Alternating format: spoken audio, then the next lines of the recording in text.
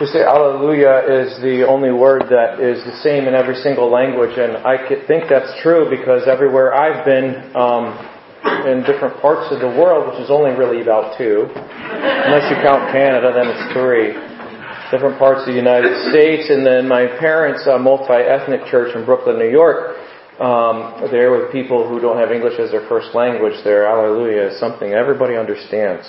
And there's no coincidence that is one of the things we will be saying around the throne room of God in the book of Revelation.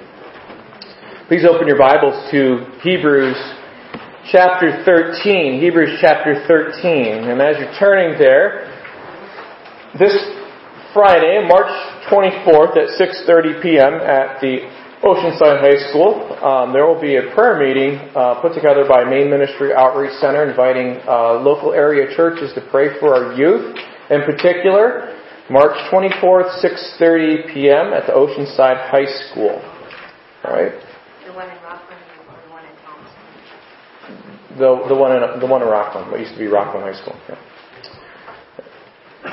Hebrews chapter 13 and verses 10 through 14 is our text this morning.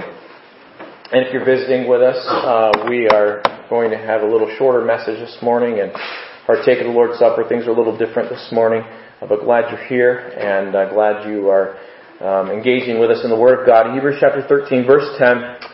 We have an altar whereof they have no right to eat which serve the tabernacle. For the bodies of those beasts whose blood is brought into the sanctuary by the high priest for sin are burned without or outside the camp.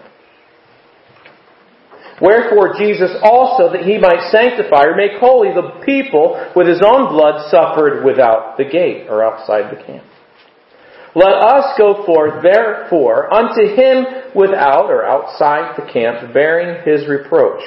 For here have we no continuing city, but we seek one to come. Let's pray. Our Heavenly Father, as we see the point of this passage for us this morning, I pray that your Holy Spirit would write its truths on our heart as you promised to do in your new covenant. Lord, I pray that the Word of God would reach all the way to the heart, that it would not just get to our heads and information, but it would reach to our hearts and then would move to application and to a real heart consideration and heart searching here of where our allegiances are and who our Savior is and what He's accomplished for us. Would you make it very clear and evident in our lives that we have decided to follow Jesus and it is not just sitting on a bed of good intentions. And Lord, I ask that the life of Jesus would be evident and seen in this body and in your church. I pray that as we head out during the week after this time of formal assembly together, Lord, that the fragrance of Christ would be on us. That though we understand to some it is the stench of death and to others it is the stench of the savor of life, Lord, we pray that we would be faithful in bearing the truth of Jesus in our words and in our actions. And in our different networks of people, in our homes, in our neighborhoods, in our work, in our schools, and in our families, Lord, I pray that people will know that we have been with Jesus and Jesus is with us. In Jesus' name we pray. Amen. So the author of Hebrews is saying, we have an altar which those who minister at the tabernacle have no right to eat. And when he talks about an altar, he is talking about a place where sacrifices are held.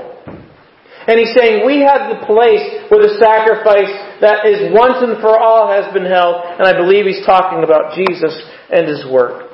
All along he has talked about the insufficiency of the physical reminders that pointed to the greater reality of Jesus in the law. That they could not take away sins. The sacrifices of bulls and goats and lambs could not take away sins, but they pointed to the once and for all final sacrifice. Those things in the law, like such as verse 11 talks about the high priest who would carry the blood of the animals in the most holy place as a sin offering, and then would take the body of that animal and he'd burn it outside the camp. And he uses those pictures there that he is explained in Hebrews 9 and 10 very sufficiently to remind us that Jesus also suffered outside of the city gate. This morning, first of all, I'd like you to see the exclusiveness of Christ. The exclusiveness of Christ. Notice what he says in verse 10. We have an altar whereof they have no right to eat, which serve the tabernacle. What he's laying out in front of us is there are only two ways. There is Jesus' way, God's way, and there is man's way.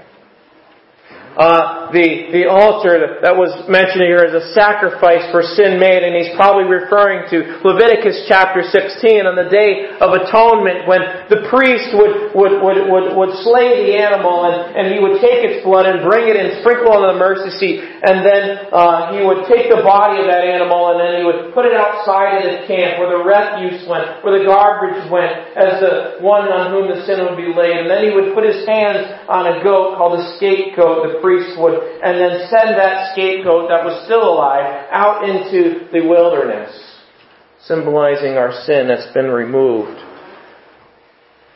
He says we have an altar that is incompatible with man's way. This altar is Jesus and the work of Christ. Jesus is exclusive. He says, I am the way, the truth, and the life. No man can come unto the Father but through me. There is no other way to God. And we have the exclusiveness of Christ, who says, those that are still going man's way, and that are still trying to earn their favor with God, and that are still trying to go after the Old Testament law as their way of being right with God, have no right to eat at this table, at this sacrifice. You see, the altar of Jesus, the sacrifice of Jesus, is the only way man can connect to God through Jesus Christ. Jesus Christ is where our connection to God happens. It's not through my church attendance. It's not through partaking of these elements here. It's not through the ritual of baptism. All those things are wonderful things, but they point to the greater reality. Jesus is the only way. And so he can say in verse 10, we have an altar whereof they have no right to eat. Which serve this. No right to eat. What does it mean to eat at this altar? Well, some have suggested that he's referring to the Lord's Supper, and I think in the context here and in what he said in previous chapters, he's not talking about physical things at all. No. Jesus said, I am the bread of life. Jesus said, unless you eat my flesh and drink my blood. Jesus is talking about feasting on Him. Jesus is talking about being welcomed with Him, being accepted with Him, friendship with Him. He's talking about a consumption of Jesus. And this morning, because Jesus is exclusive, we need to ask this question for all in the audience this morning. Is Jesus in you? Because there is no other way to the Father but through Jesus. He makes a very clear distinction, doesn't he? There's a restriction here that's not popular in our political day of restrictions, but he says this, we have an altar whereof they have no right to eat. No right to eat. Jesus is the only one who earns that right for us to fellowship with Him, for us to consume upon Jesus. There's a restriction here of going our own way and not going God's way. There's a forbidden element here. No rights. But Jesus welcomes all those to the Father who come through Him. So in that sense, there is an inclusiveness to Jesus, isn't there? But it is on His terms, is it not? It is on His terms. And I wonder this morning, Is Jesus' life in you a reality for you today? Is His life in you a reality as we stand and speak this morning? Kids, you cannot trust your parents for your salvation. You cannot trust your spouses for your salvation. As close as they may be to the Lord, you are not going to heaven on anybody else's coattails. You are not going to Christ on anybody else's terms. You are going to Christ on His terms. And His terms is, He is the only way. Is this reality for you? Notice, he says in verse 11, "For the bodies of those beasts whose blood is brought into the sanctuary by the high priest for sin are burned without the camp. Wherefore Jesus also, that He might sanctify the people with His own blood, suffered without the gate." Secondly, we have very clearly here the exile of Christ. The exile of Christ. We're not told the details of where the cross was. We're told it was the hill of Golgotha. We're told in John 19 that they went outside the city. But here specifically the writer draws that picture that's alluded to in other parts of the Gospels. And you'll notice in this section here, he uses the word outside or without 3 times. And that's the point of his message here. And verse 11 he says without or outside the camp. In verse 12, Jesus suffered without or outside the gate. And verse 13, let us go forth therefore unto Him without or outside the camp. There's a stigma that is attached to being connected to Jesus Christ, isn't there? To those who have the wisdom of the world, the preaching of the cross is foolishness. It's ridiculous. There is a shame. When Jesus Christ was taken outside of the city, He was taken to where the dump was.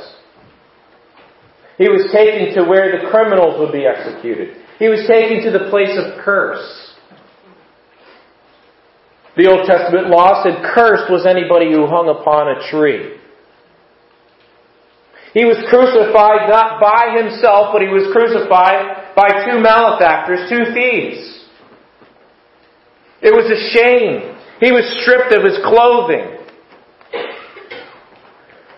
He died as a criminal. He was accused of being a blasphemer. And the way Christianity tries to attract people today with all the flashing lights and everything else, metaphorically and physically speaking, is a far cry from the stigma of Jesus Christ in many ways. In essence, He came unto His own people, and His own people received Him not. He was prophesied as a suffering servant who would be despised and rejected of men, a man of sorrows and well acquainted with grief. And Jesus was exiled from His own people, was He not? Even exiled from His own followers who scattered, didn't they? And some denied Him.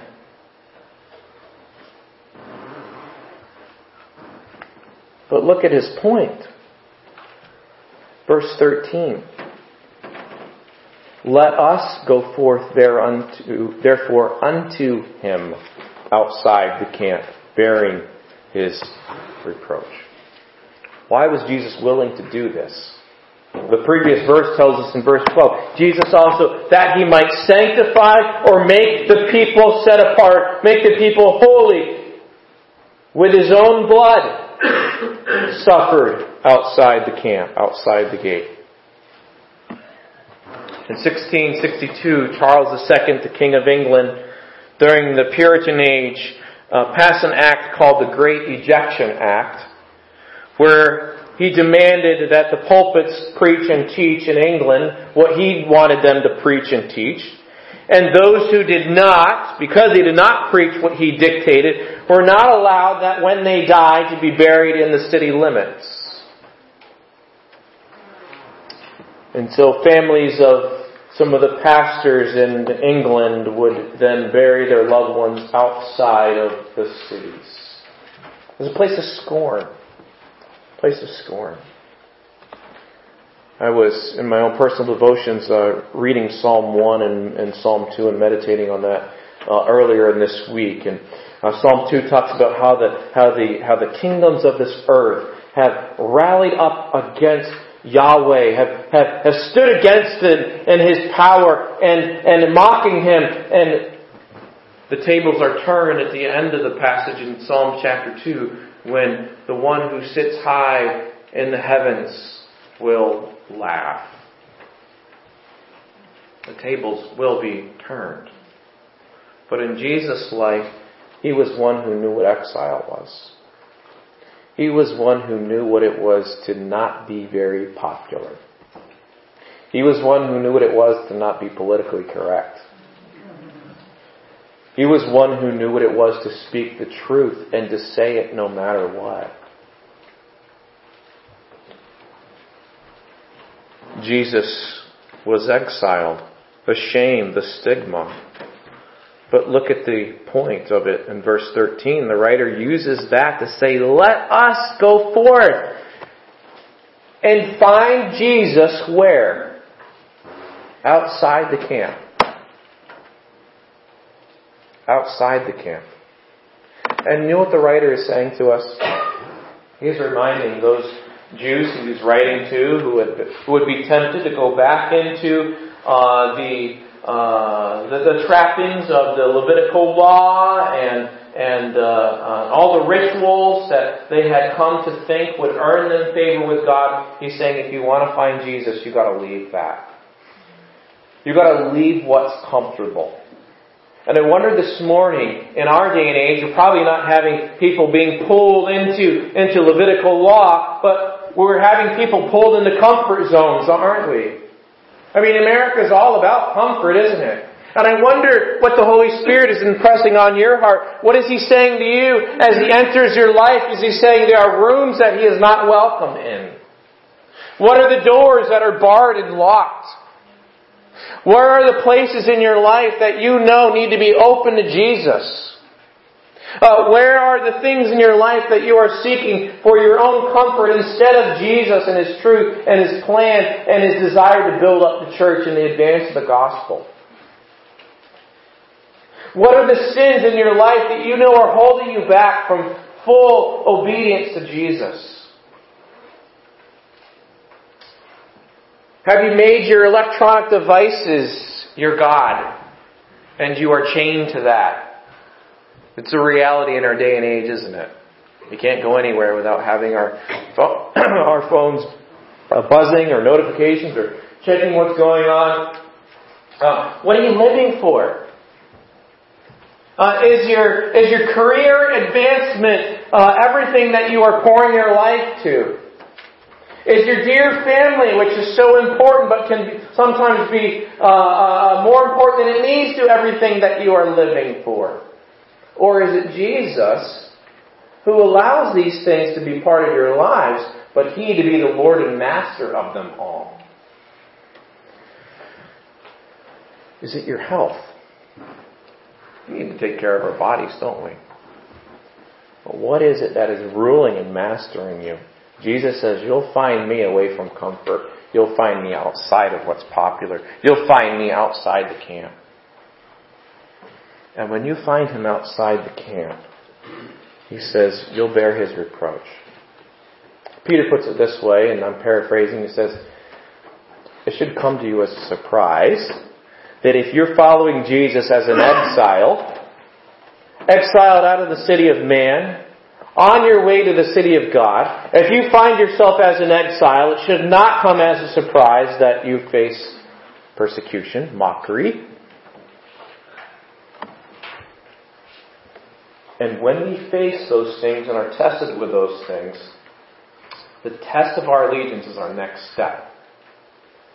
When you're faced with pressure, when you are faced with difficulty that causes you to choose between the Lordship of Christ and my own fulfillment, my own comfort, my own flesh, your next step will determine where you stand, won't it? Your next step will tell you, okay, who do I really love? Jesus speaks to Peter after his resurrection, is restoring Peter after Peter denied him 3 times. Jesus asks him 3 times, do you love me more than... And he lists things, doesn't he? And this passage here is saying, what do you love more than Jesus? Or put it the other way, do you love Jesus more than these things?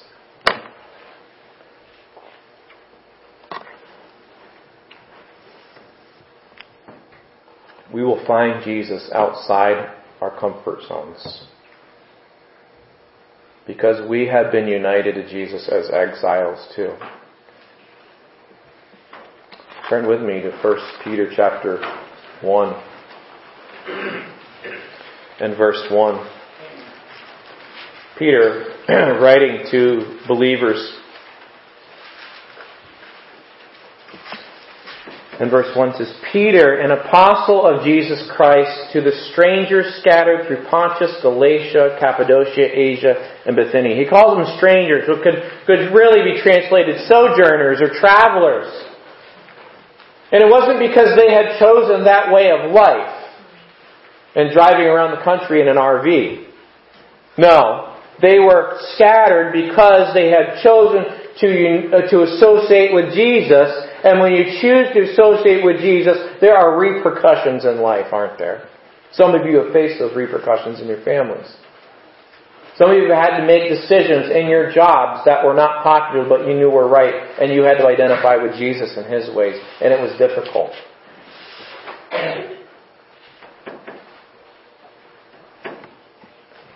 But folks, outside the camp, and following Jesus outside the camp,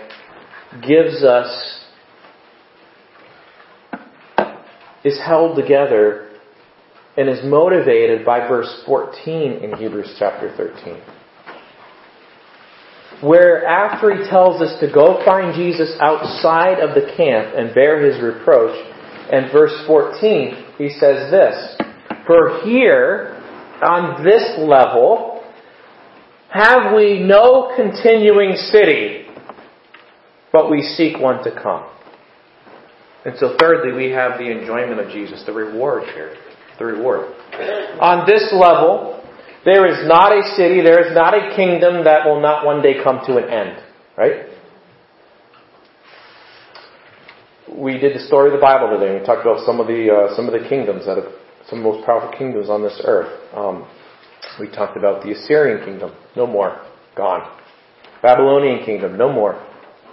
Medes and Persians. No more. Greek. No more. Roman Empire. No more. USA one day will be no more. USSR is no more. It's something else now. The Chinese empires. No more. There is no continuing city, no everlasting city on this earth. And He wants them to remember that. Because if your hope is anchored in something that's always changing, then your hope is only secure as that is. And when it changes, your foundation crumbles, and there is no security in that. But if your hope is built in something that is eternal, that is untouchable, where Jesus says, where moss and rust cannot touch it and corrupt it, and thieves cannot break in and steal, that's security, isn't it? How many of you like your 401k in that, right? That's security. Here we have no continuing city, but we seek one to come. We seek one to come. And however it plays out in the end of the book of Revelation and the descriptions in Revelation chapter 21 and 22, we understand this. We understand this very clearly, that it will reign. It is untouchable by evil. In Revelation 21, he says, and I saw a new heaven and a new earth, for the first heaven and the first earth were passed away, and there was no more sea. And I, John, saw the holy city, New Jerusalem, coming down from God out of heaven, prepared as a bride adorned for her husband.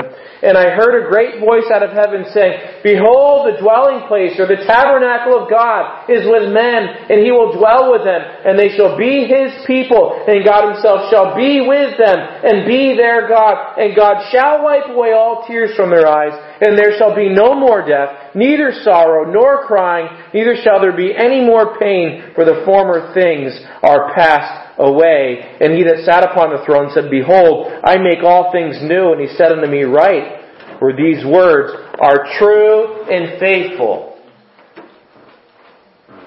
Abraham wandered to the land that God was going to show him. And he never fully inhabited that land, did he? But the reason he was able to follow God and obey God and His promises is because Abraham looked for a city that had foundations whose builder and maker is God. And I wonder if the cities in our lives that we are looking for are made by God. And if they are made by man or made by created things, and that is what we are living for, it's going to be pretty hard to go meet Christ outside of the city, isn't it? What in your life needs to be abandoned so Jesus can be fully embraced? In Luke 9, Jesus says this to the crowds that were following Him. He said, If any man will come after me, let him deny himself and take up his instrument of execution, the cross. Take up his cross and follow me. And that is what this book has been about over and over and over and over again throughout the book of Hebrews. Discern your values. The writer of Hebrews is saying Jesus is greater. Jesus is better. He is the resurrected King. He is the one who brings us to the loving embrace of the Father. He is the one who the Father sent because of His extravagant love, John 3 tells us. And He is exclusive. There is no other way. He has been exiled. And on this life and on this earth, while sin and evil is still present, that will be our experience. But the joy, the enjoyment of Jesus, and the future city, the dwelling He is preparing for us, without the exile, the tables will be turned, is offered and given to us as a reminder and a motivation that it is true and it is worth it all. And He is worthy, as Gary sang this morning, to be praised. So as you walk out your faith, if you are going to live for Jesus, you need to understand that there is risk and there is reward, and the reward is far greater than any risk. The risk is following Jesus outside the camp. The promise is, it's always way better. It's always way better. Though Paul says in other passages it might not seem that way. That the glory that is to be revealed is far better than the sufferings of this present time.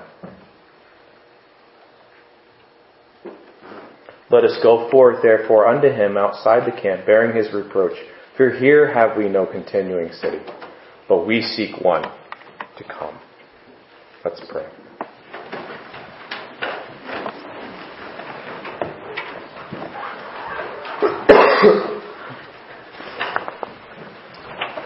Lord Jesus, we praise and thank You for the work of the cross.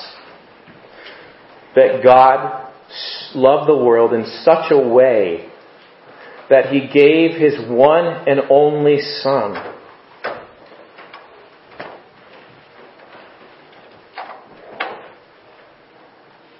That whoever rests and trusts in Him shall not perish, but have life that is everlasting.